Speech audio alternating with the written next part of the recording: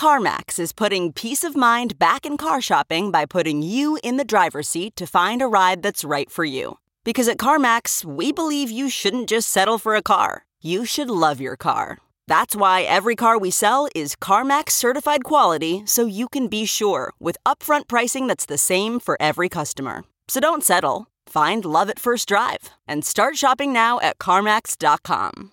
CarMax, the way car buying should be. Reporter's Notebook. I'm Steve Futterman. As a reporter, I like access. When I cover a story, I want to be able to speak with those involved, whether it's a public official, a law enforcement agent, or an ordinary person who is dealing with a fire endangering their home or who has just won the lottery.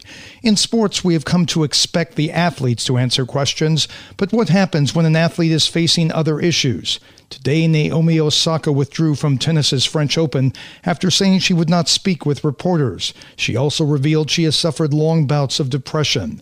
This isn't simply an athlete not liking a difficult news conference. This is one time I can appreciate no questions. I'm Steve Futterman, CBS News.